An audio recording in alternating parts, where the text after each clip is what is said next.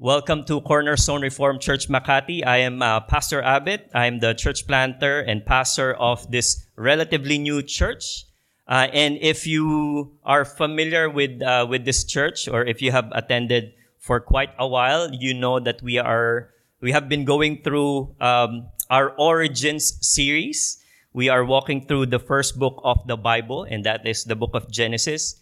And hopefully, to some of you, you are not just discovering who you are, who we are, what are, our origins, the basis of our faith. But more importantly, I hope that our study reveals to us the nature of our God, the God that we worship. And that's the reason why we are going through this. And today we are going to look at another familiar story to most of us. It's a tragic story. It's a tragedy. And evidently, this is, we see the result of Adam and Eve's fall. And this is the story, as you know, of two brothers. The story of two brothers. And even though they come from the same womb, they are very different. The path that they take are strikingly different. And like I said, this is a very familiar story. We've seen this, maybe some of the words here were used in movies or in a song or in a poem. And there's a danger to oversimplify this text. There's also another danger to overanalyze this text. But still, there's so many things to unpack what's going on in this passage. So let's get right down to it. What does this story of Cain and Abel teach us? And here's the main idea that I want to give to you. Our offering to the Lord reveals our hearts. And God's act in light of our offering reveals His heart towards us. But ultimately, we see the heart of God through Christ in His sacrifice for us. So that's basically the whole sermon right there. If you only remember that statement, you have understood the sermon. All right, let me repeat that. Our offering to the Lord, as we see in Cain and Abel, it reveals our hearts, not just our offering, but our hearts. And God's act in light of our offering, as we also see how God responded to Cain and Abel's offering, reveals His heart towards us. But ultimately, we see the heart of God through Christ in His sacrifice for us. But to give us, some easy handles to go as we look into the text, let me give some key words for your children, maybe for your nephews and nieces, and maybe for you as well. So for you to remember, these are the key words: bad offering, better offering, and best offering. Right? Bad offering, and it comes from a rebellious heart. We see that in Cain. Better offering comes from a repentant heart. We see that in Abel. But the best offering comes from our Redeemer. All right? Let's go through directly into the text. Let me read again verses 1 to 4. The man, meaning Adam, was intimate with his wife Eve, and she conceived and gave birth to Cain. She said, I have made a male child, a baby boy, with the Lord's help. She also gave birth to his brother Abel. Now Abel became a shepherd of the flocks, but Cain worked the ground. So those are their two professions. In the course of time, Cain presented some of the land's produce as an offering to the Lord, and Abel also presented an offering, some of the firstborn of his flock and their fat portions. Now, before we go into as we look into the offering of Cain and Abel, allow me to provide some context that our passage implies, and hopefully it will help us understand the story better.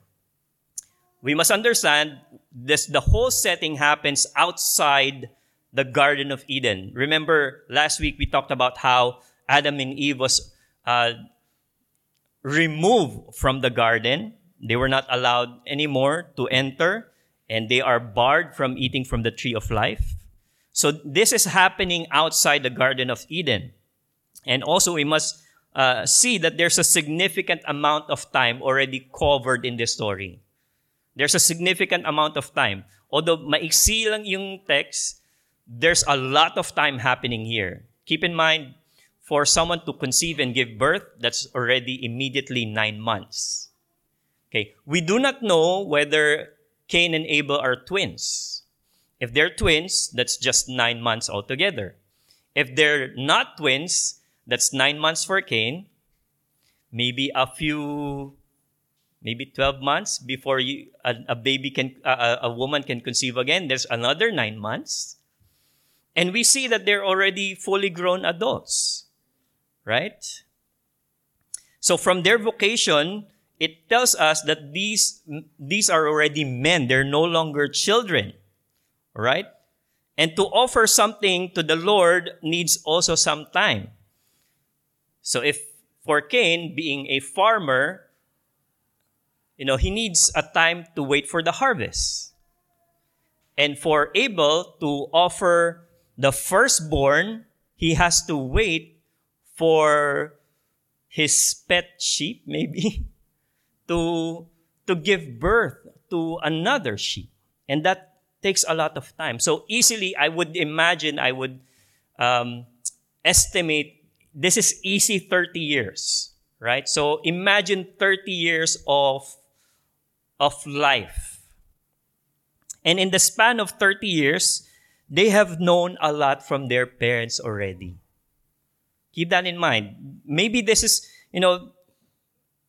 happening like new to us, but all of these things are not new to them. For one, they seem to know about God. They know about God. They seem to know the need to bring offerings to God. And it does not say where they do that, but they do. They're offering something to the Lord.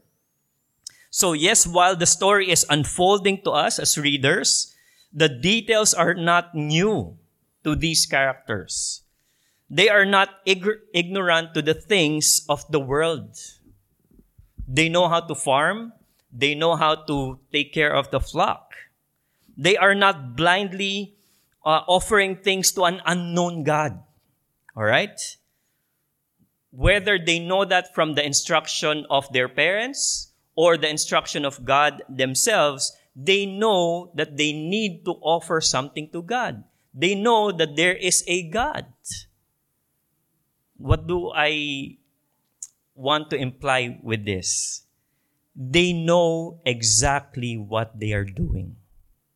Right? Keep that in mind. This is very important dahil hindi tsamba that Abel, offered something to the Lord and the Lord was pleased with the offering. At hindi rin malas that Cain, offered something that was rejected by God. It was not just coincidence. They were not blindly throwing something to God and hopefully it will be accepted. They know exactly what they are doing, either by the instruction directly from God or from the example of their parents. And that's important because these offerings are from a heart that knows what they are doing. They are culpable with their action. All right? Let's look at the offering starting with Cain. And we will spend a big chunk of the sermon here. Let me read again verse 3. In the course of time, a lot of time has passed, Cain presented some of the land's produce as an offering to the Lord. By the way, biblically speaking, to offer the fruit of the land, crops, fruits, grain, is not necessarily bad. Okay? It's not necessarily bad. In fact, there's a provision in the book of Leviticus to offer such offerings. Okay? There is a provision from the Lord to offer grain offering, first fruits offering. So to say that shepherds, Abel, are better than farmers, Cain, is not exactly correct. Okay? and that animal sacrifices are the only offerings that God receives. There's a merit why that was accepted, and I will explain that later on. But it's not necessarily accurate to say, God will only accept a certain, type of sacrifice. Okay, I will explain that later. But what we see here, the language seems to emphasize not the type of the offering, but the quality of the offering of Cain. The verse implies that there is nothing special about Cain's offering in contrast to Abel. He offers to the Lord what's there. And for Filipinos, we are very, very familiar with this. Meron tayong phrase, pwede na yan. Pwede na yan. I'll offer what is there. And you know why this is such a bad offering? You know why this is a bad offering? Because Cain was worshiping the Lord according to his own terms. Cain was worshiping the Lord according to his own terms. Essentially, that means he has a low view of God. He says, this is what I have. God, that's fine with you. I will worship you according to my terms. And what does God do with this bad offering? He rejects it. He rejects Cain. The text does not say how God expressed his rejection of Cain's offering. Maybe he saw, Abel's offering was consumed by fire, and yung sa kanya was just, rotting away. We don't know. It does not say. But it tells us that Cain was so affected by that rejection. He was so despondent. He was so downcast. And you know what? Cain's reaction to God's rejection of his offering tells us that he relates to God transactionally. It's merely a transaction. It's a transaction among equals. I give you something, and this is what I have. You give me something back. And if you don't give me something back, I will be angry. I will be downcast. I will be despondent because you did not give me what I deserve. Lord, I serve you in church. I will worship lead. I will play the instruments. I will, prepare chairs. And you give me a girlfriend. If you don't give me a girlfriend, you're not giving me what I deserve because I gave you something, right? I served in church. But God, being a sovereign God, is not our equal. He is a transcendent God. Keep in mind, God has all the right to accept or reject anyone's offering. And He does not need to explain Himself to us. He does not need to explain whether He rejected the offering or not. He does not need to explain. So again, it does not explain to us, the text, why God rejected Cain's offering, but we can see why. His rejection his response to God's rejection tells us why. We can sense it. There's something brewing in his heart. You know what? That's something that's brewing in his heart. Bad offering is coming from a rebellious heart. It's coming from a rebellious heart.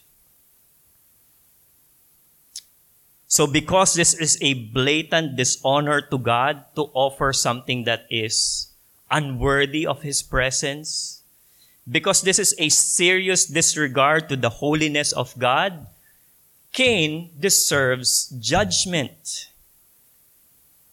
Right? He deserves judgment. In fact, God could strike him down where he stands, and it will be just right for God to do so. Right? If God strikes Cain down, you will say that's just right. And yet God does not strike him down. Instead, what we see is God initiating a conversation with Cain. He starts the conversation. Look at this conversation, verse 6. Why are you furious? And why do you look despondent? Again, as we have seen in Genesis 3, when God asks a question, He's not really asking for, He's not asking for answer that He does not know, right? He knows everything.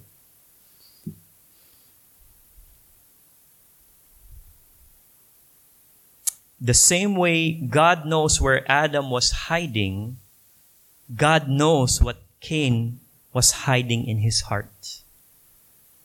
And to engage him with this question, why are you furious? Why are you despondent? Is an opportunity for him to come clean, to repent. The way God asked the same question to Adam, where are you, Adam? I know where you are, but I just want you to come out and come clean. What a gracious God, don't you think? And so here's what I believe, and we don't see this very often. To reject Cain's offering is God's way of exposing the sin that is in the heart of Cain. Because if God accepted that, and we'll just say, God is a loving God, tanggapin na lang naman sana niya because He's a tolerant God. But to do that is to harm Cain even more. What God is doing is to bring out into the surface what is inside his heart. And so for God to prod him with questions is not cruelty. It's an act of grace. It is an opportunity to see sin for what it is and repent from it. Often we are blinded by our own sinfulness, right? And even if we see our sinfulness, we don't see and realize its seriousness. Our tendency is to justify it, to minimize it, to point to bigger offenders, right? Or to get offended when someone calls us out instead of repenting from it. So for God to say, why are you furious? Why are you despondent? God was not cruel. He was giving an opportunity for Cain to repent. And sadly, Cain went from bad to worse. He plots the murder of his brother. This is premeditated. This is planned from a heart that's rebellious to God. And when God again confronts him, where's your brother? What does he say? I don't know. Am I my brother's keeper? He lies. And he goes, in a downward spiral from his rebellious heart. And when God brings him a curse from what he has done to his brother, he complained. He complained not of his sin, he complained of the punishment. And that's, the words of Matthew Henry in his commentary. He was not complaining of his sin. He was not saying, my sin is so weighty, so heavy. He said, my punishment is so big. Yes, he was remorseful, but he was not repentant. What a sad tragedy, not just for him killing his brother, but for him to go downward spiral from his heart being hardened and hardened and hardened. Friends, I hope we see the seriousness of unrepented sin. How it hardens our hearts towards rebellion. But God is gracious. He searches us, calls us to repent. So this is my advice for all of us. Please don't be offended when a Christian brother or sister is trying to correct us. When they see some inconsistencies in our Christian life, we should be grateful that they are concerned enough for our spiritual well-being. We should be concerned if our Christian brothers and sisters are no longer concerned of us. Of course, correction and discipline must be out of love and out of gentleness, because to correct someone out of a sense of superiority is not a biblical correction at all. But we cannot shy away from it.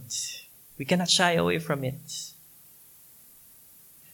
Because one of the marks of a true church is a loving exercise of church discipline. We need to do that. And we want that to happen in our community, to spur one another towards a life of repentance. Which leads us to our second point. We come from a bad offering to a better offering. And Abel, we see this in Abel, we see, Abel does not have much of a screen time. He does not even have a line in the story. But his actions and even his death speaks volume. Let me read again verse 4. Abel also presented an offering, some of the firstborn of his flock, and their fat portions.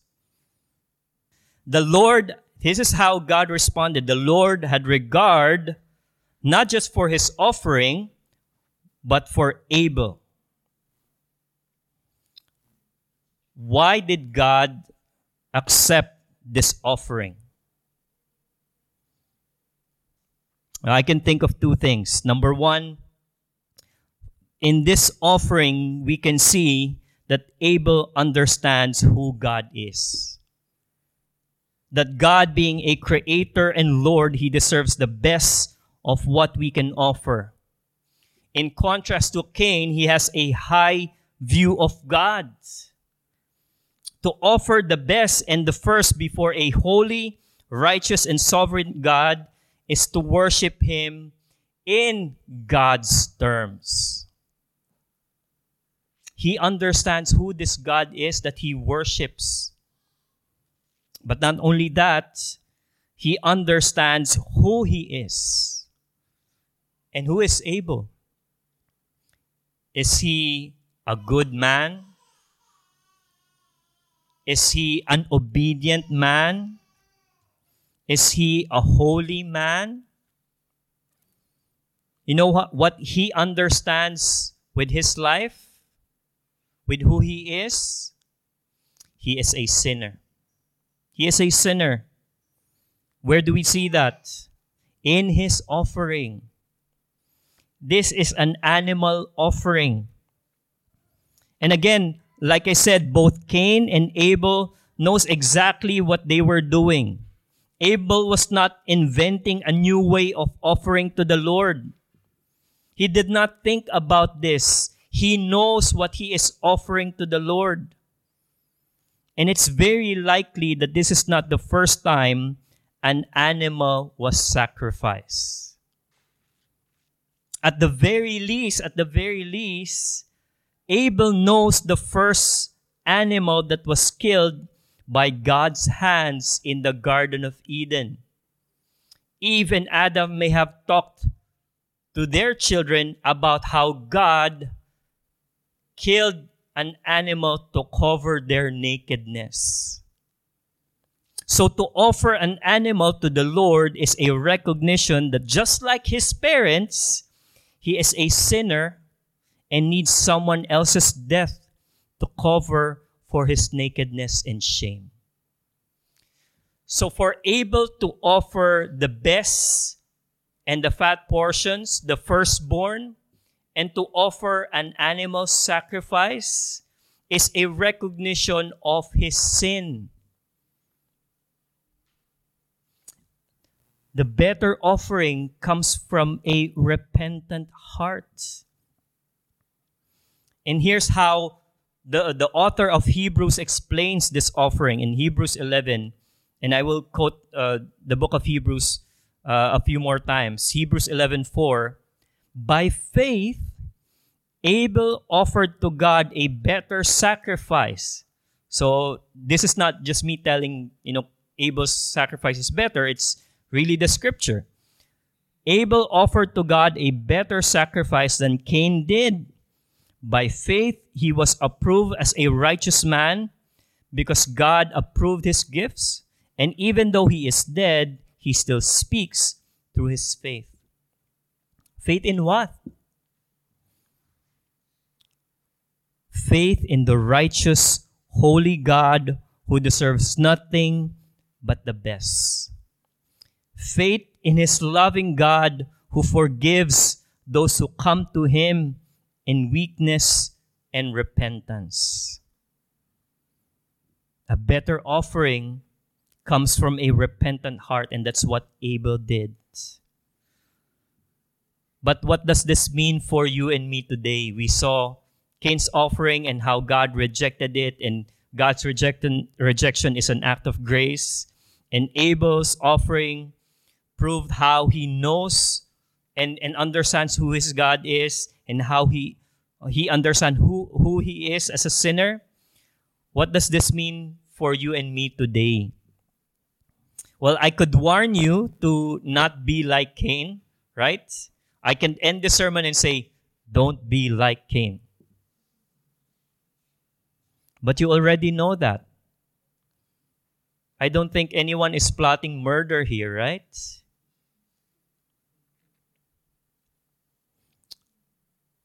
We know that we ought to be mindful of how we approach our Almighty God. No one would even argue that murder is wrong. In contrast, I could encourage you to be like Abel. Church, be like Abel. Which most of the preachings you might hear from this text will tell you. And if you follow his example to bring the best to the Lord, to bring the first fruits of the Lord to the Lord, you will please God and you will become a morally outstanding citizen. So church, be like Abel. I could do that. But that, at best, is partly true. Because if I challenge you today to be like Abel, to bring the best and the first to the Lord, how can you guarantee that you will be able to do that consistently? How can you guarantee that you will be able to bring the first and the best next week? How can you guarantee that you will bring the first and the best when you just had a fight with your spouse? When you are frustrated with your children? When you have a conflict with your coworkers? When you feel bad about yourself and you feel so worthless, how can you say you can offer the best and the first to the Lord? When you feel like you dishonored your parents, when you betrayed a friend, do you think you can bring your best and first during that time? So to challenge you to be like Abel in bringing the best and the first is going to be a roller coaster experience. At times you will feel good, at times you will feel bad. And so if your approach to Christianity is this way, no, just do your best. Bring your first fruits to the Lord. I am challenging you, if that is our approach to Christianity, I'm challenging you and leading you to a frustrating Christian life. Because when you reach it, you feel proud of yourself and you look down on others. And when you don't reach it, you feel guilty and despondent just like Cain. You know, if the burden is on you to please God with your sacrifice, it's going to be an exhausting life. It's going to be an exhausting life. But there's good news in the gospel. Because the burden does not have to be on your shoulders. The burden to please God, to offer the best and the first, is not on you. There's someone else who can do that infinitely better than us. Brothers and sisters, Christ is the perfect offspring that gave the perfect offering.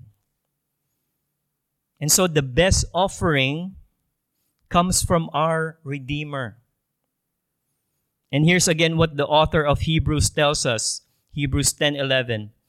Every priest stands day after day ministering and offering the same sacrifices time after time, which can never take away the sins.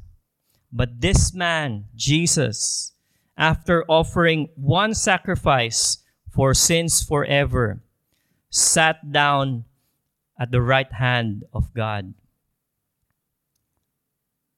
Friends, his offering once at the cross is sufficient and accepted by God the Father for you and me. His offering is what pleases God. And it is through Christ that we are regarded just like Abel, that we are accepted just like Abel by God.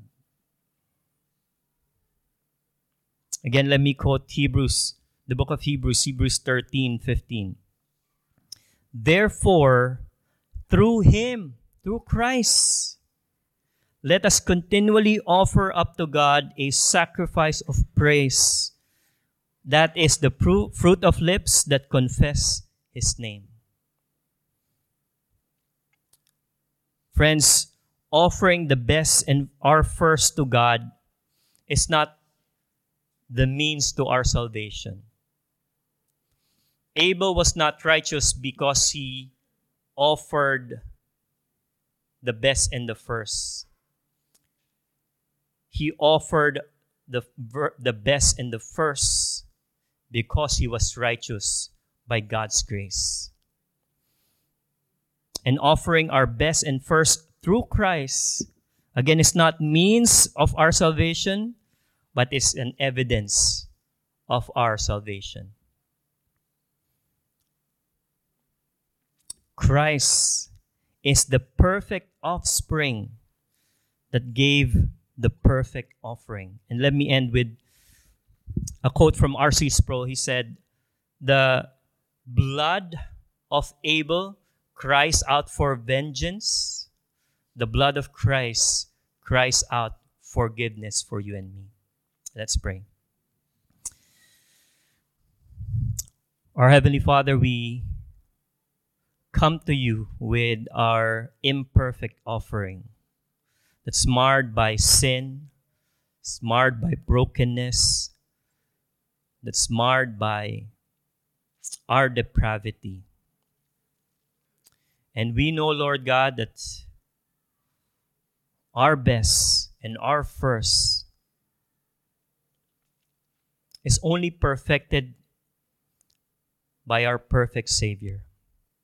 And so in him and through him we come before you. And in him and through him we receive your mercy. Lord, teach us to approach you and honor you in your own terms. Teach us, Lord God, to see the seriousness of our sin. Teach us to see that as we are confronted by our sin through the church and through your word, that it is your act of grace for us to repent. Lord, I pray that we will grow in accountability in our community, that we will know what it means to lovingly correct one another. Lord, help us grow in our understanding of who you are and an understanding of who we are, that we are sinners saved by grace.